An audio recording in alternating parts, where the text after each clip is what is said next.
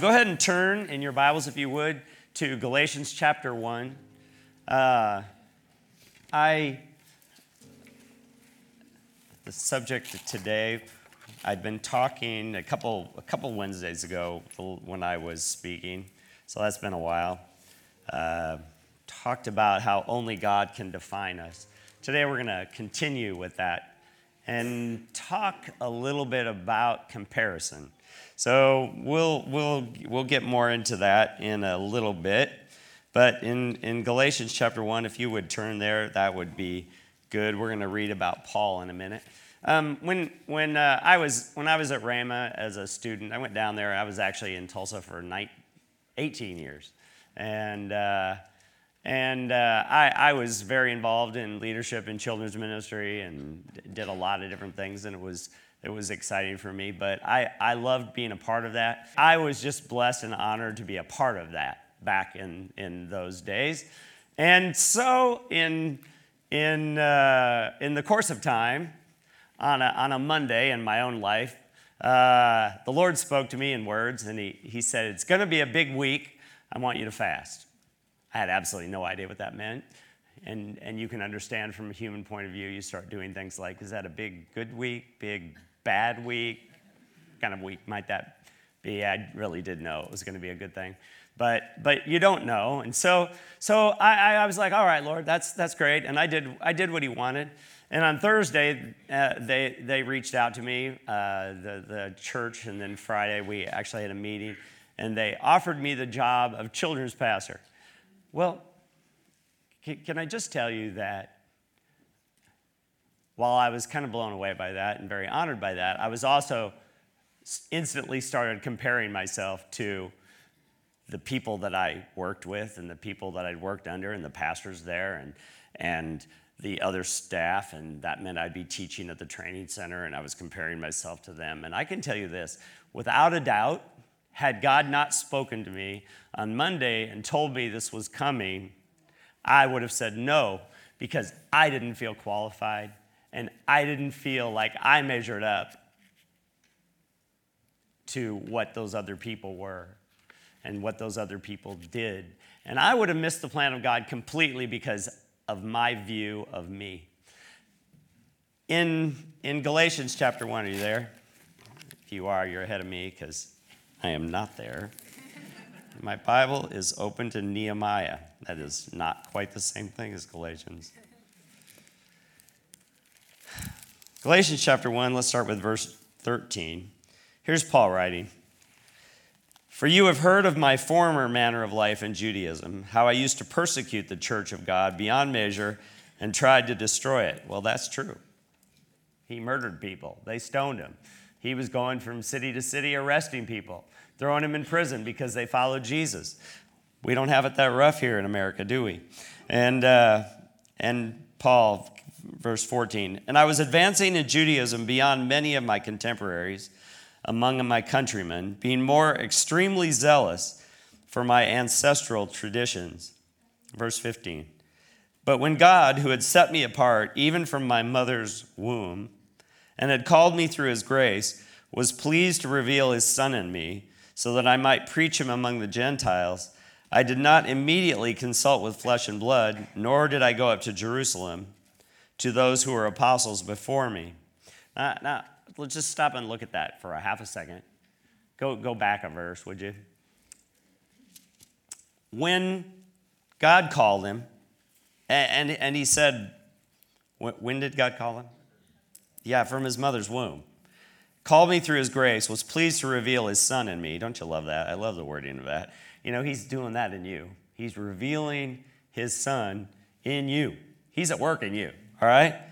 And next, though, look at this. It says, "I did not immediately consult with flesh and blood." What that means is Paul didn't immediately go and start comparing himself to the other apostles, because here he is, right? I've spent however long, Paul speaking here, so to speak, I've spent however long trying to destroy the church, trying to kill every Christian I could get my hands on, trying to throw the rest of them in jail, and yet here we have God calling him. And you guys know the story. He He was on his way to Damascus, I believe, and the light shone down from heaven, blinded him. He fell to the ground. The Lord spoke to him, why are you persecuting me? And he was converted, and then he got filled with the Holy Ghost, and he got healed from his blindness. But he didn't go check with the other apostles to find out what God wanted him to do. He didn't go to the other apostles to figure out how his life was supposed to look and where he was supposed to minister. See, that is where some of us completely mess up. Maybe you're not one of those people, and that's fine. Just get what you can out of the message. But my point is for those of us who have ever stopped and tried to compare what we were doing to what somebody else was doing, and it hindered us, you know what? That is not God's plan for you. Paul, out murdering and stoning people and arresting people, was called from his mother's womb to be filled with God and to take the message of Jesus Christ around the world. Now, if you'd have told him that, he would have argued with you at that moment. But when it happened, he did it, and he followed God. How many of you are following God today? Yeah, okay. So yes, we're following God together. All right, turn over. We're gonna look at a few examples of how people are, meaning us. Amen. Turn over to the book of Ezra. That's a little tricky to find. But see if you can find it. It's after Chronicles, all right? You know, it's before Psalms, yes. If you made it to Psalms, you went too far. Back up, all right? We don't go to Ezra very often. Ezra chapter 3, it's right after Chronicles. A few books before Psalms, right? Look at Ezra chapter 3, verse 8. Now, a little background on Ezra. You guys know that, you know, when Israel went into the promised land, they finally asked for a king. They had a bad king. Then they had David. Then Solomon built the temple. And then if you read through Kings and Chronicles, good king, bad king, good king, bad king, bad king, bad king, good king, good king, good king, bad king, bad king, you know, it's just kind of on and on. But ultimately, they all disobeyed God, and God had told them, if you won't follow me, if you insist on building temples to idols and worshiping idols, I will haul you all out of Israel, and you will be taken captive into other nations, and I will wipe out your land. And they wouldn't follow him.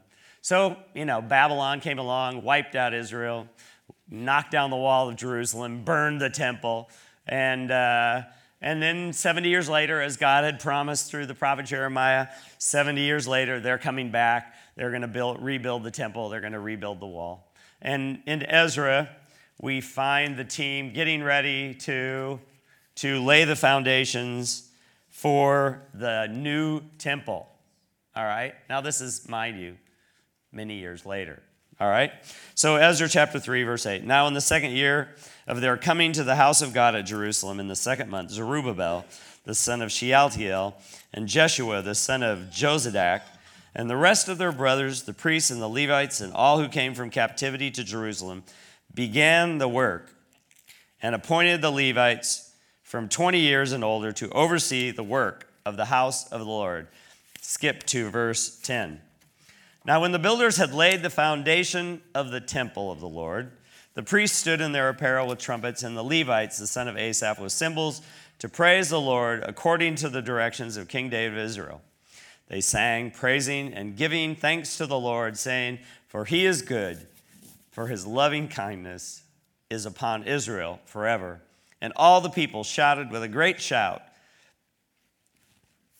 when they praised the Lord, because the foundation of the house of the Lord was laid. Verse 12.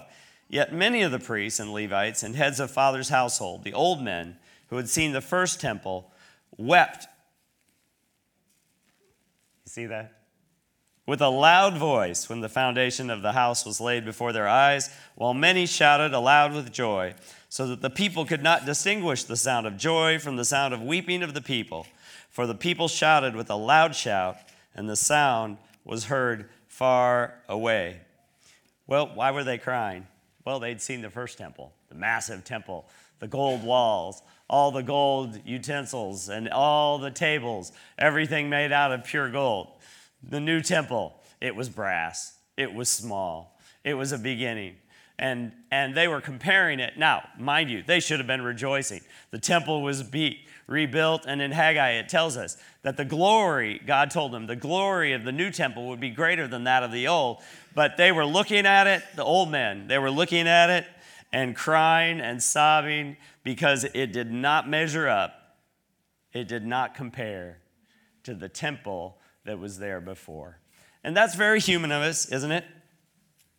Hello? Yeah, it's very, very human of us to compare everything. And sometimes we don't even realize it. We compare ourselves in our life situation. If we're not very guarded against it, we can cripple our lives by constantly comparing ourselves to others. I mean, we could go on and on about this. I wish I had a different job, a different house, a different car. I wish I were married. I wish I were single. I wish I were taller or shorter. I looked like him or her. My brother was always the favorite.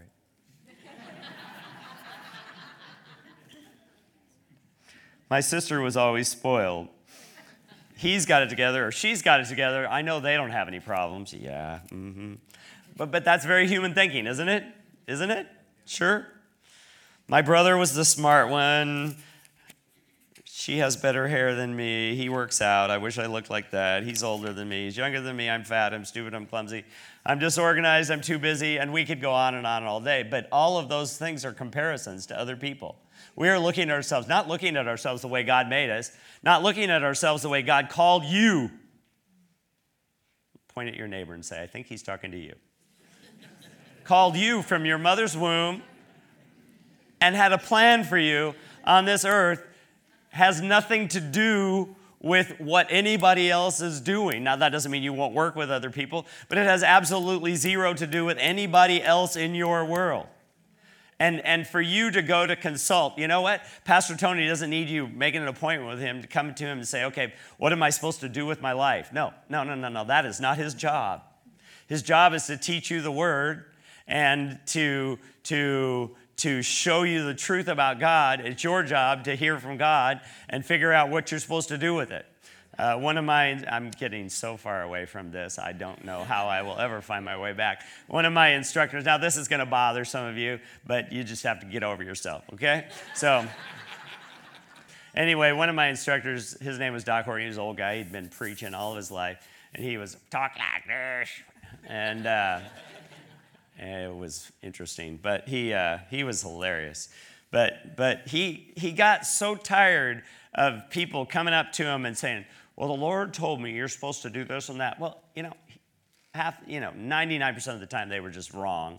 They were just, they loved him or they cared about him or they just wanted, you don't know what people's motivation is sometimes. So here's what he started doing.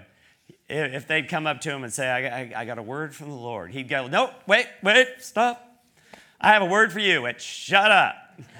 And now I told you that was going to bother some of y'all, but like I said, you can get over that. But here's the deal. Here's what he said to him. He goes, you know what? If God wants to talk to me, I'm available. I'm right here. He can talk to me anytime he wants to. And now, that doesn't mean that somebody might not have an encouraging word for you. I've had people have encouraging words for me.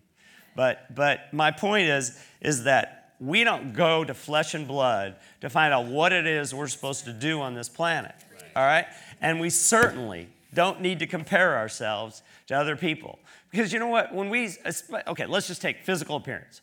Okay, in Western culture, tall, dark, and handsome is the ideal for a man. Well, most of us don't fit that, okay? I certainly don't fit that. But the point isn't, did God make a mistake? Do you think he made a mistake? No, he didn't make a mistake. So it's a cultural thing. If you don't like the way you look, it's just a cultural thing. When I was 2, 3, 4, 5, my next door neighbor was a lady. She was old in my mind, she was older than the hills. I don't know how old she actually was. But I would come over there, in my little shorts and my little, I was just a little guy. We'd go over there. If we'd see their light on, we'd go over to their house in the morning. I'm 4 years old. My mother was a sound sleeper. I don't think she would have been very happy if she'd have known, but oh well. Anyway, we'd go over there and Miss Ruth would make pancakes for us. But she would sit there and she'd go, oh, you have the most, I glow in the dark. You understand? Can you see that? But she'd go, you have the most beautiful porcelain skin. Now, I want you to understand, from her generation, porcelain skin was, you all remember the pictures of, like the 1800s where you see all the little ladies walking around with an umbrella in the sunshine because they didn't want to get tan. Now, see, we're just the opposite today. We all want to get tan. Some of us, Dave and I, don't tan, really, do we? But that's okay. We're all right. See, God made us just the way he made us, and we're fine. But see, if you start comparing yourself to this other stuff, then you can start feeling bad about yourself, all right? Now, we could go on and on about this, but God never intended for you to compare yourself to anybody except him. He's being revealed inside of you. And you know what? He's not critical of you. He's not frustrated with you.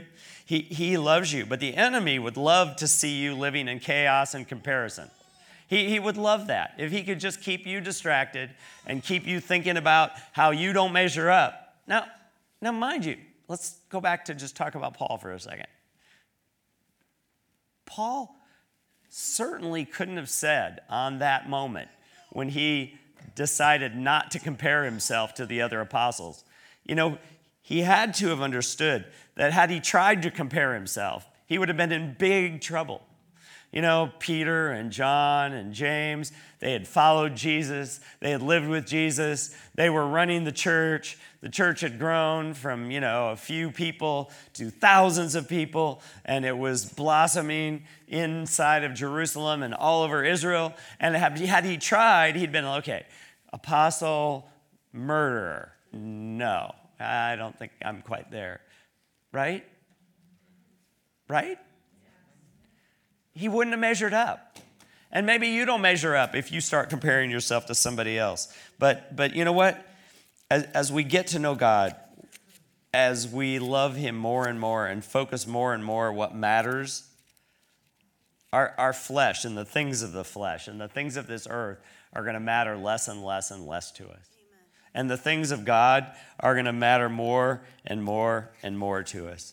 And as we learn to accept, love, and value ourselves as the creation of God that we actually are, and as we learn to accept and value other people, we're going to be light years away from where we are right now. Turn over to John chapter 6, just one little verse that I think it's important that we look at. I think that as we learn to accept each other, okay, let me back up. As we learn to stop criticizing ourselves and comparing ourselves to other people, and as we learn to stop criticizing other people and comparing them to ourselves or to other people, all the little petty squabbles and disagreements that we have, and her personality, and she's so pushy, or he's so,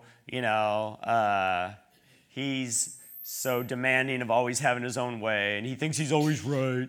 And all those dumb little things that we get upset about with people just become nothing. And they're supposed to be nothing. All right?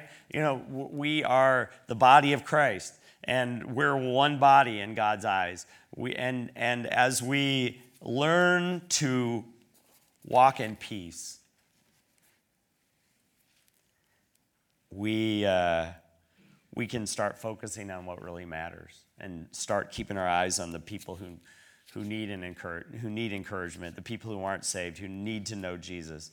And we don't have to be so wrapped up in ourselves, because that is a danger. And that's what the enemy wants. John, are you in John 6? John chapter 6, verse 63, says this. It says, the Spirit gives life. The flesh counts for nothing. The words I have spoken to you are full of the Spirit and life. What does the flesh count for? And yet we pay a whole lot of attention to it, don't we? Well, we do have to take care of our bodies. We get one earth suit, that's all. And we have to take care of it. But I want you to think about this, especially if you're younger and you're discontented with who you are physically or, or of any age, really. I mean, it doesn't matter, but I think younger people tend to be more concerned about stuff like that. But I want you to think about this. When you get to heaven, do you think there's any chance that you're going to be discontented? You think you're going to be unhappy with the way God made you? Do you seriously think you're going to look at one another and think they are better than you when you're in heaven? No, none of that's going to happen, So, when Jesus prayed, taught his disciples how to pray, thy will be done on earth as it is in heaven. You know what? You might as well just decide to start living that way and thinking that way right here. Because, you know what? You're going to be thinking that way someday. And you're not going to be comparing yourself to anybody. You're just going to be... I heard Stephen Furtick say this, and I can't quote him. I'd like to quote him. I'd like to talk like him. But that's okay. But he said, here's what I do in life. Here's what I've learned to do. He said, I've learned to just work with what I've got.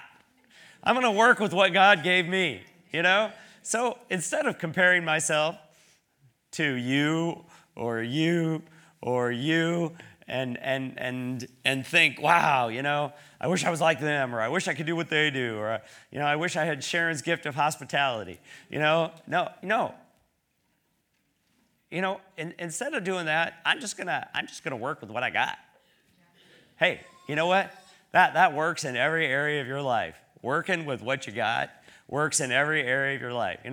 Not all of us have Teresa's acting skills or singing skills, all right? That's okay. Now, I've seen people. I've seen them do it. Well, if only I could sing.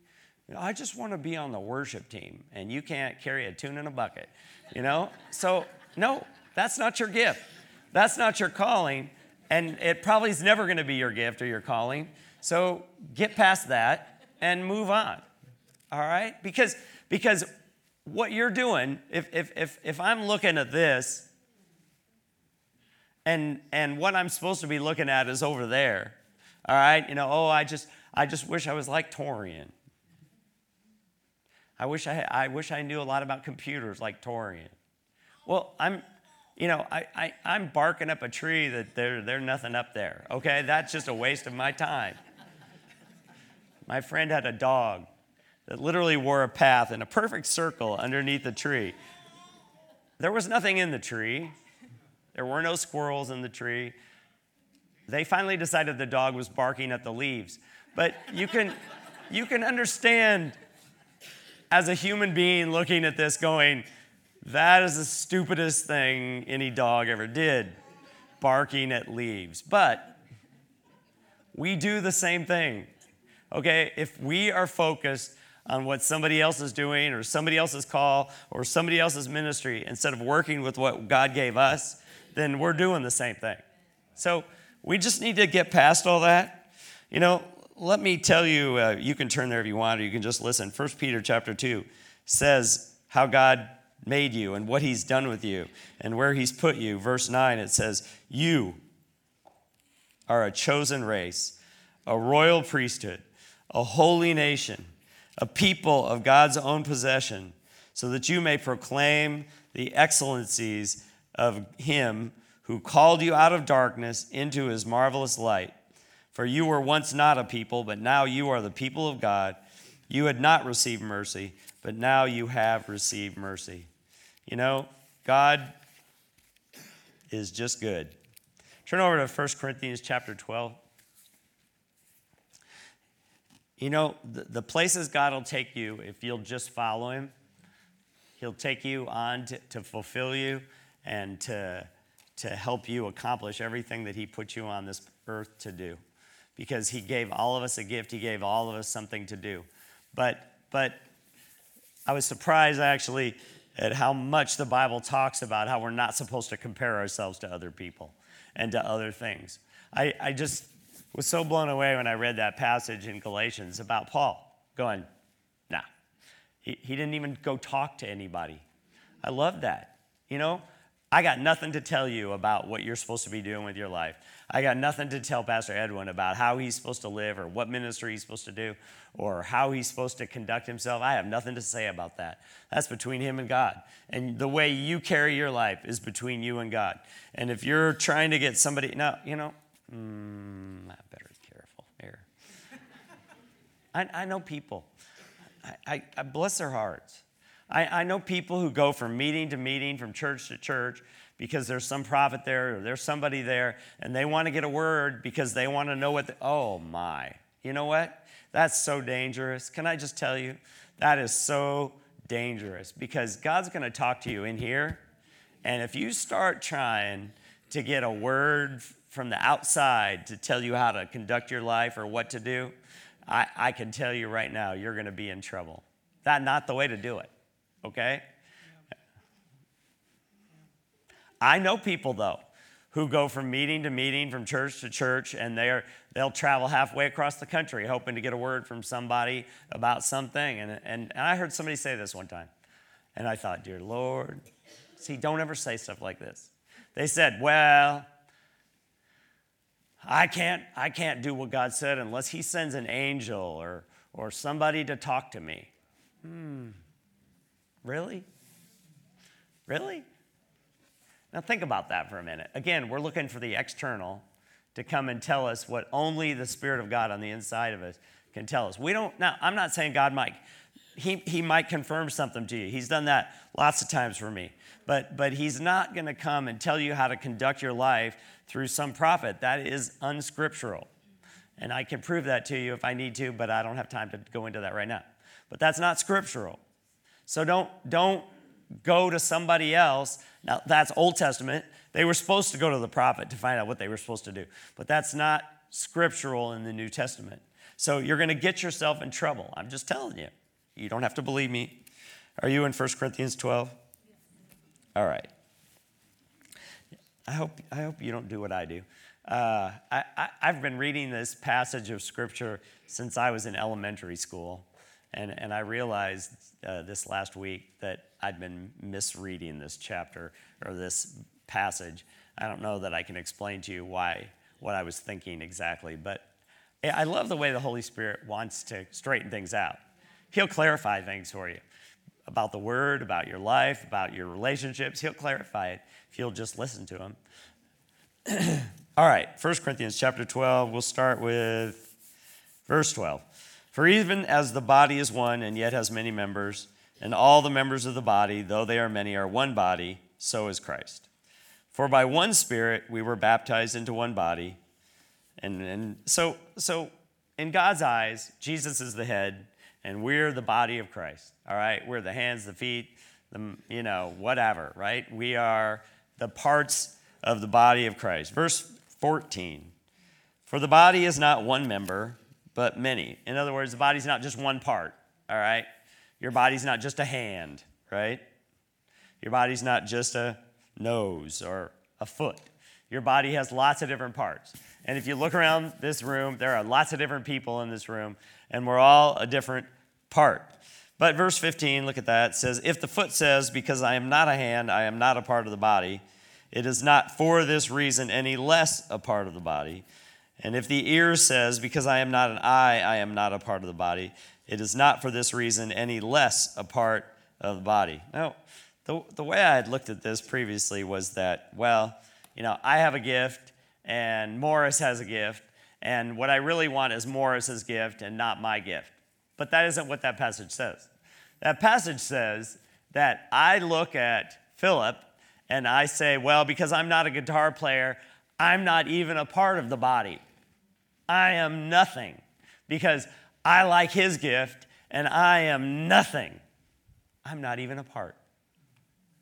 Well, how ridiculous is that? But here's what we want to do sometimes is we like the look of somebody else's gift. All right? We think we like the look of somebody else's gift. And so we get to the point where we're trying to tell God what to do and how to do it. Now, anybody, you don't have to raise your hand and tell me you've tried that. But I'll just tell you, I've tried that. It doesn't work. Okay? It does not work at all.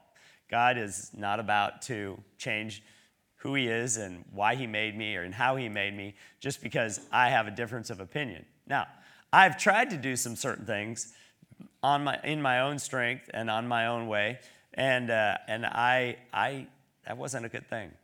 I thought quite a few years in my life, I thought I'd make a really good teacher. I like to teach. I like to teach in church. I like to teach kids in church. I always enjoyed that. So I always thought I'd make a really good school teacher. I tried doing that briefly, and I have to tell you, I actually hated it. I'm just like, this is not for me. But I always thought that, I'd tell God, I'd be like, I had a missionary friend in Africa, and he said, if you could come over here for every summer, I could really use the help to coordinate some of the youth groups that come over and the volunteers that come.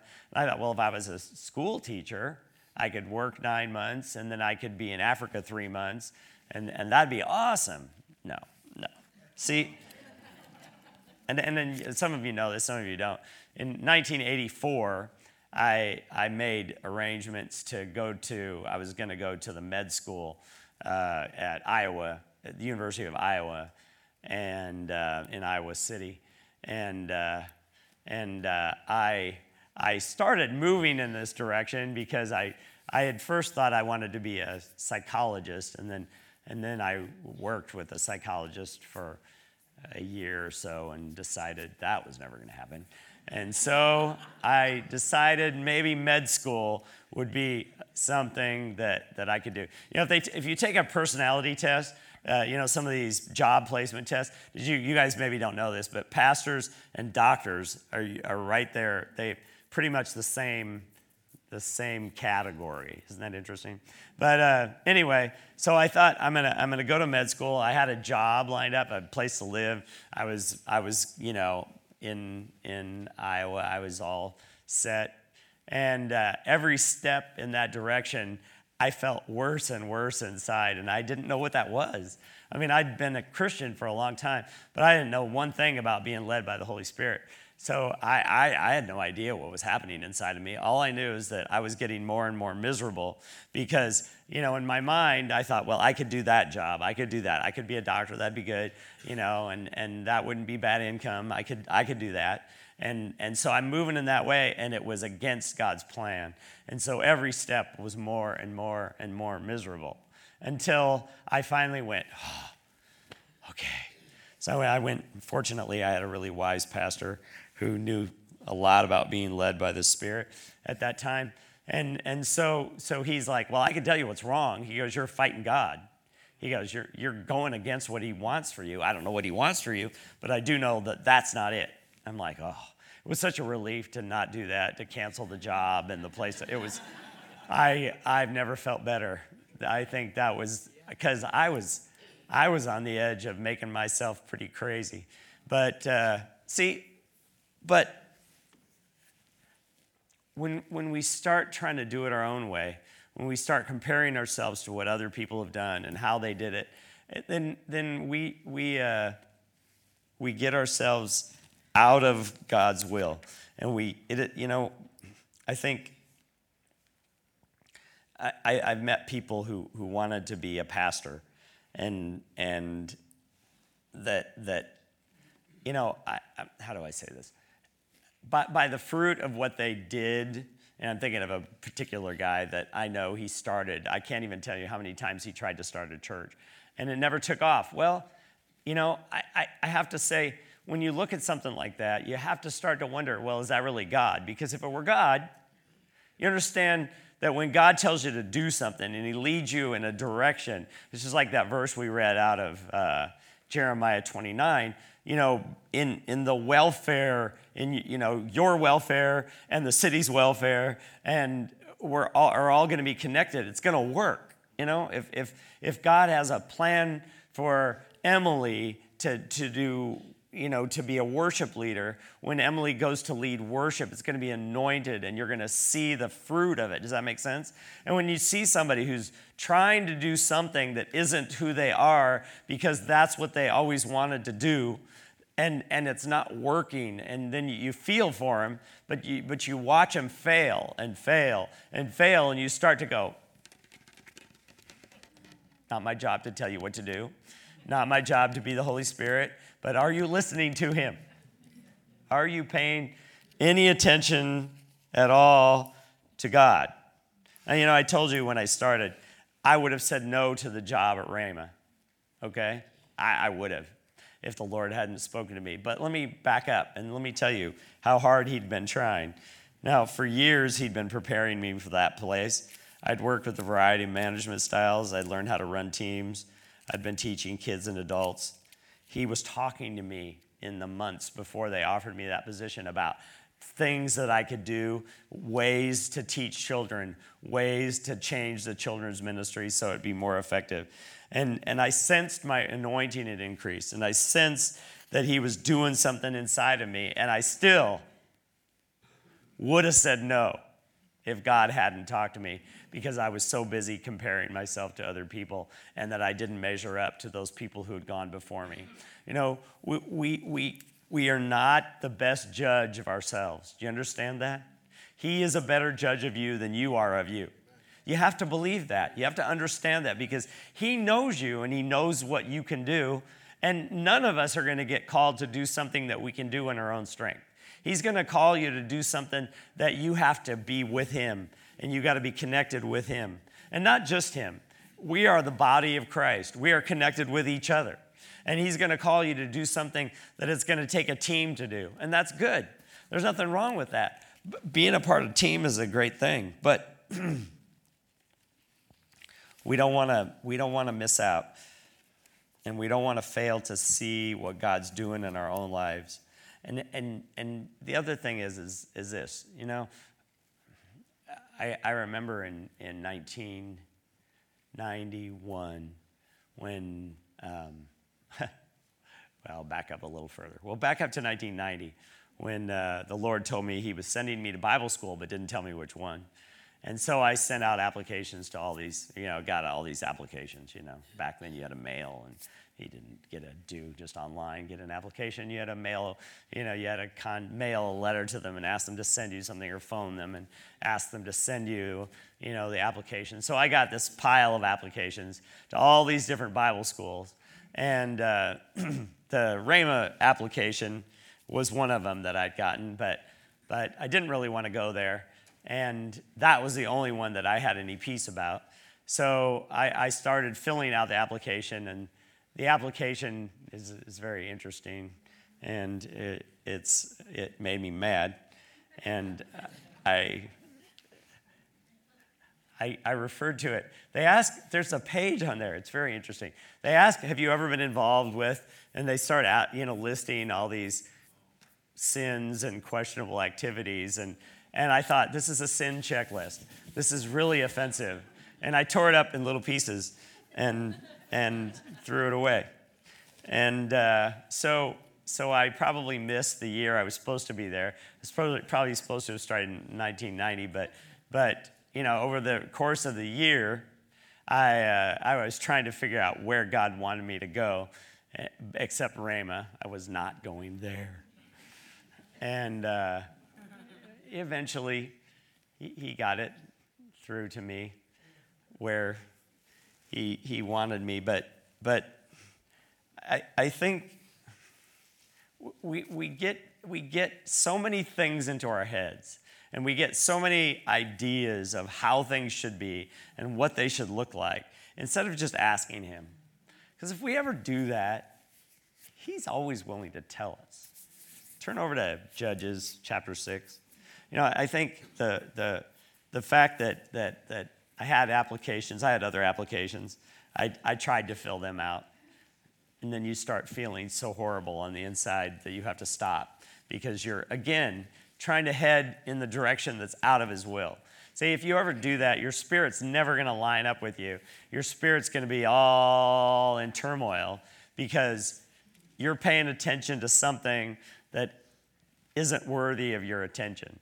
You're trying to go in a direction that isn't the direction God wants you to go in. It's like you don't feel any peace about sin when you are thinking about, oh, I could do this, that would be a wrong thing to do. You're never going to feel peace about that. You're never going to have God's blessing on that. That doesn't work that way. God's blessing is not going to reside on something that's out of his will. Does that make sense? But we're all very human.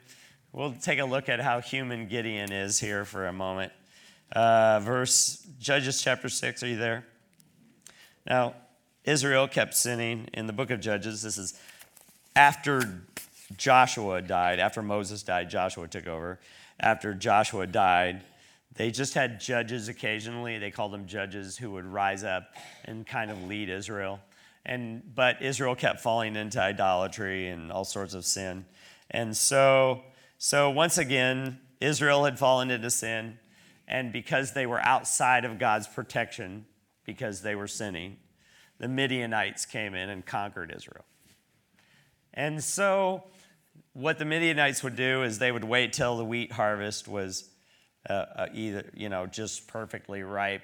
And they would either come and burn their fields down or else steal all the wheat. And so here we have Gideon hiding. Well, anyway, verse 11. The angel of the Lord came and sat under the oak that was at Ophrah, which belonged to Joash. Yeah. As Joash the Abiezrite, as his son Gideon was beating out the wheat or threshing the wheat in the winepress in order to save it from the Midianites. So he was hiding in a winepress, threshing out the wheat, right? The angel of the Lord appeared to him and said, "The Lord is with you, O valiant warrior." Let's just stop there and point out that Gideon did not see himself as a valiant warrior. You understand that, right? He's hiding in a wine press threshing wheat. Yeah, not a valiant warrior. But you tell me, was he or wasn't he? Oh, yeah. The Lord said he was a valiant warrior. Trust me, he was a valiant warrior. It didn't matter what he thought about himself. He was looking at himself wrong. And then he said, well, so he went straight to, well, okay, if you're from God, then Gideon said to him, "Oh, my Lord, if the Lord is with us, then why has all this happened to us? And where are his miracles, which our fathers told us about, saying, did not the Lord bring us up from Egypt? But now the Lord has abandoned us and given us into the hand of Midian." Well, no, you abandoned the Lord, and you got out from under his protection, and you got yourselves in trouble, but we're people, and we like to blame somebody besides ourselves, right? So, verse 14, the Lord looked at him and said, "Go in this your strength and deliver Israel from the hand of Midian. Have I not sent you?" So, verse 15, so Gideon said to him, "O Lord, how shall I deliver Israel?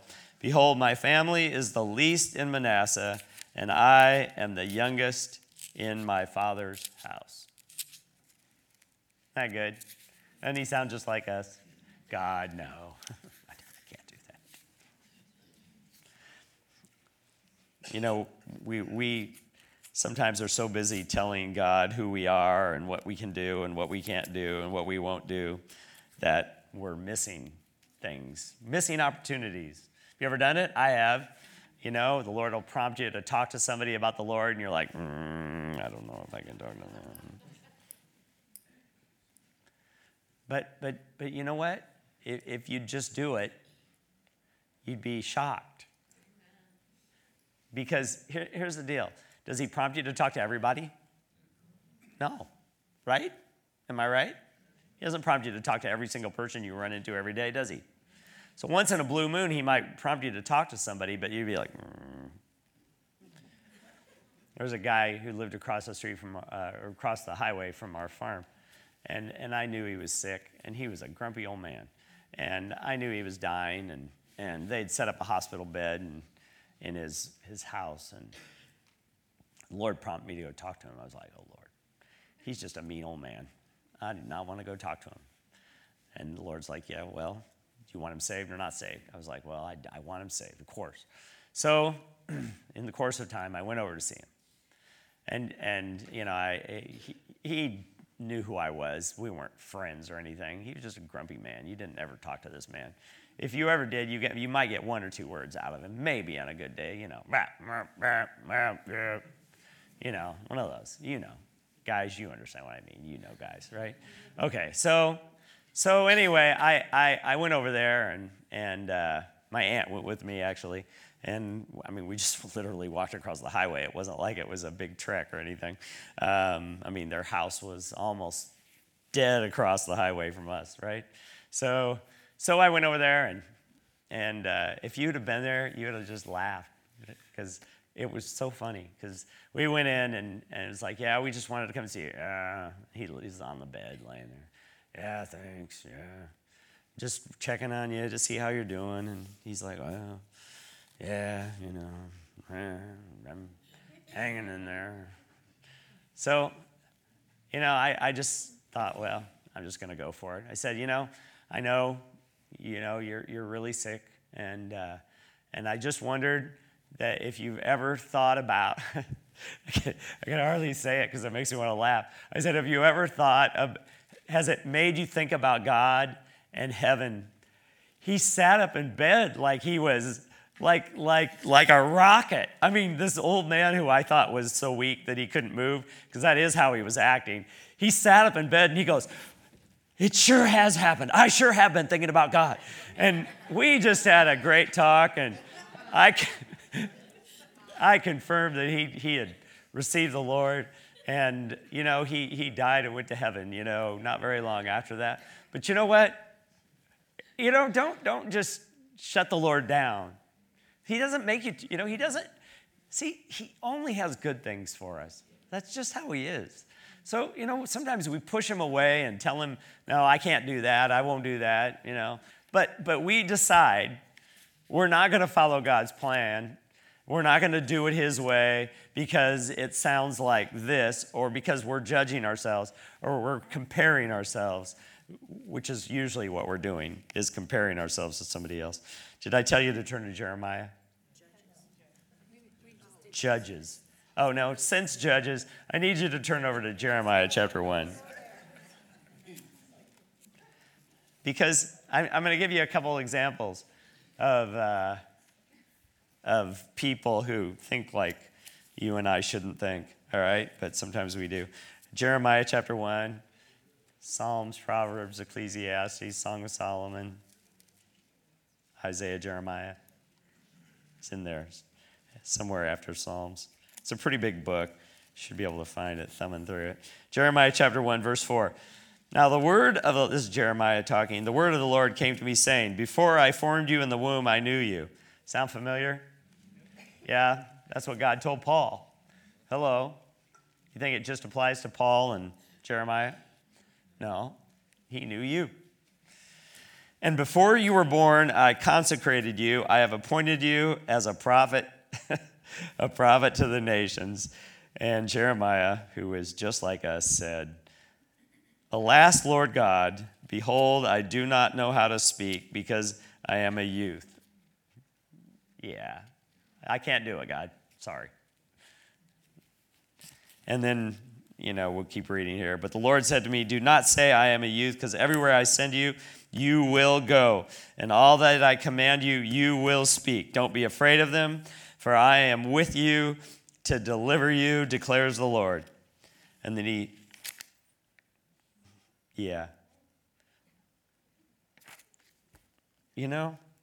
God's just there. It's just true. Don't be afraid. He's with you, and he's going to deliver you. Jeremiah didn't die like a lot of the prophets were killed by the people, but Jeremiah wasn't. Everywhere he went, the Lord took care of him. The Lord delivered him just like he promised. And even though Babylon conquered and came in and burned down the city and burned down the temple while Jeremiah was still alive, they came to him and said, Jeremiah, you've spoken the truth. You told him to stop acting this way. You told him we were going to come and conquer, so what can we do to help you? They don't usually do that. The conquering army doesn't usually come in and try to bless somebody who they conquered. But God watched over him, amen, because that's what he does. Now, had Jeremiah decided to go talk to the people on his own, he probably would have wound up dead like most of the prophets did, and it wouldn't have worked. But God called him and promised him and took care of him. All right? You guys remember Moses? We won't go there if you want to put it in your notes, and it's in Exodus chapters 3 and 4. But Moses he killed a guy in Egypt, and then they found out about it, so he fled to the desert. And then, so he was 40 years old when he killed the guy. He wasn't some hot-tempered, 22-year-old. He was a 40-year-old man, and he killed the guy and then fled to the desert. And then he was in the desert 40 years. At the end of the 40 years, he's out there taking care of the sheep, and he sees a bush that's burning, but the bush isn't disappearing burning. It just keeps burning. And it kept burning. He walked all the way over to it, and he kept burning and burning and burning. And so the Lord spoke to him and told him, that he wanted Moses to go to Pharaoh and take the people of Israel, free them from slavery, and bring them into the promised land. And you can imagine, Moses is like, who am I? And who am I going to tell them sent me to do this? And then it's like, what if they won't believe me? What if they won't listen to me? And God's answering all of his questions, just telling him, well, this and this. And then I'll read this part to you. I think this is chapter 4. Moses said to verse 10, then Moses said to the Lord, please, Lord, I have never been eloquent, neither recently nor in time past. And since you have spoken to your servant, I am slow of speech and slow of tongue. And the Lord said to him, who is it that made man? You can tell the Lord's starting to get irritated here. Do you hear that? Who is it that made man's mouth? Or who makes him mute or deaf or seen or blind? Is it not I? And those are permissive things, but we won't go into that. Now then go, and even I will be your mouth and teach you what you are to say. And Moses said, verse 13, please, Lord, send the message by whomever you will, meaning get somebody else to do it. No, that's what that means. Hello. Sounds like us sometimes, doesn't it? Verse 14, then the anger of the Lord burned, of course, burned against Moses, and he said, is there not your brother, is there not your brother Aaron the Levite? I know he speaks fluently. Actually, the Hebrew there basically says he talks a lot. It's pretty funny.